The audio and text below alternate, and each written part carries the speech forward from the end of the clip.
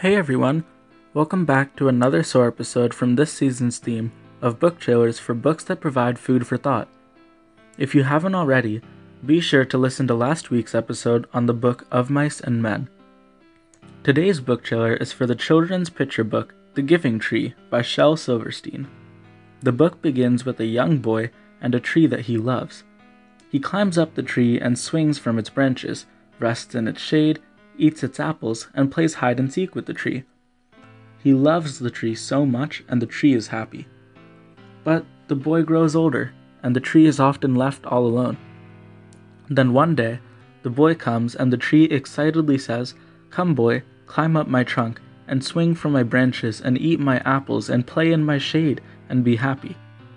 "I am too big to climb and play. I want money," said the boy. The tree had no money, but said, "Boy, take my apples and sell them in the city. Then you will have money and be happy."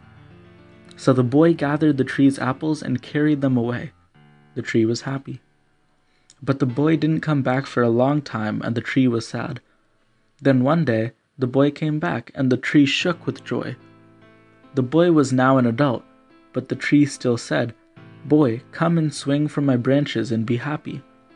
"I am too busy to climb trees. But I want a house, so I can keep my wife and children warm," the boy said. The tree had no house, but said, "You may cut off my branches and make a house and be happy." So the boy cut off the tree's branches and carried them away, and the tree was happy. But then the boy didn't come back for a long time, and the tree was sad. When he returned as an old man, the tree was so overtaken with joy that it couldn't speak. "Come, boy, come and play," it said. "I am too old and sad to play. I want a boat that will take me far away from here."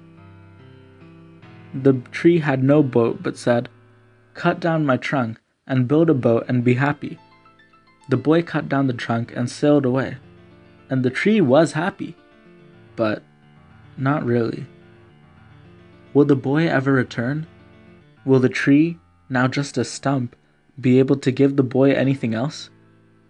Why isn't the tree really happy? Is the boy wrong in taking so much from the tree? What does the tree really want? Read to find out, and join this beautiful story full of lessons and morals. For me, this was a really sweet and meaningful short children's picture book whose lessons I was glad to impart while reading to my little sister. This book is full of friendship, love, care, support, lessons, morals, pictures, learning, and is truly a book that I would recommend. Thank you so much for listening. If you enjoyed today's episode, be sure to leave a rating and review, and to spread the word about SOAR to help achieve its goal of promoting reading. I implore you to SOAR.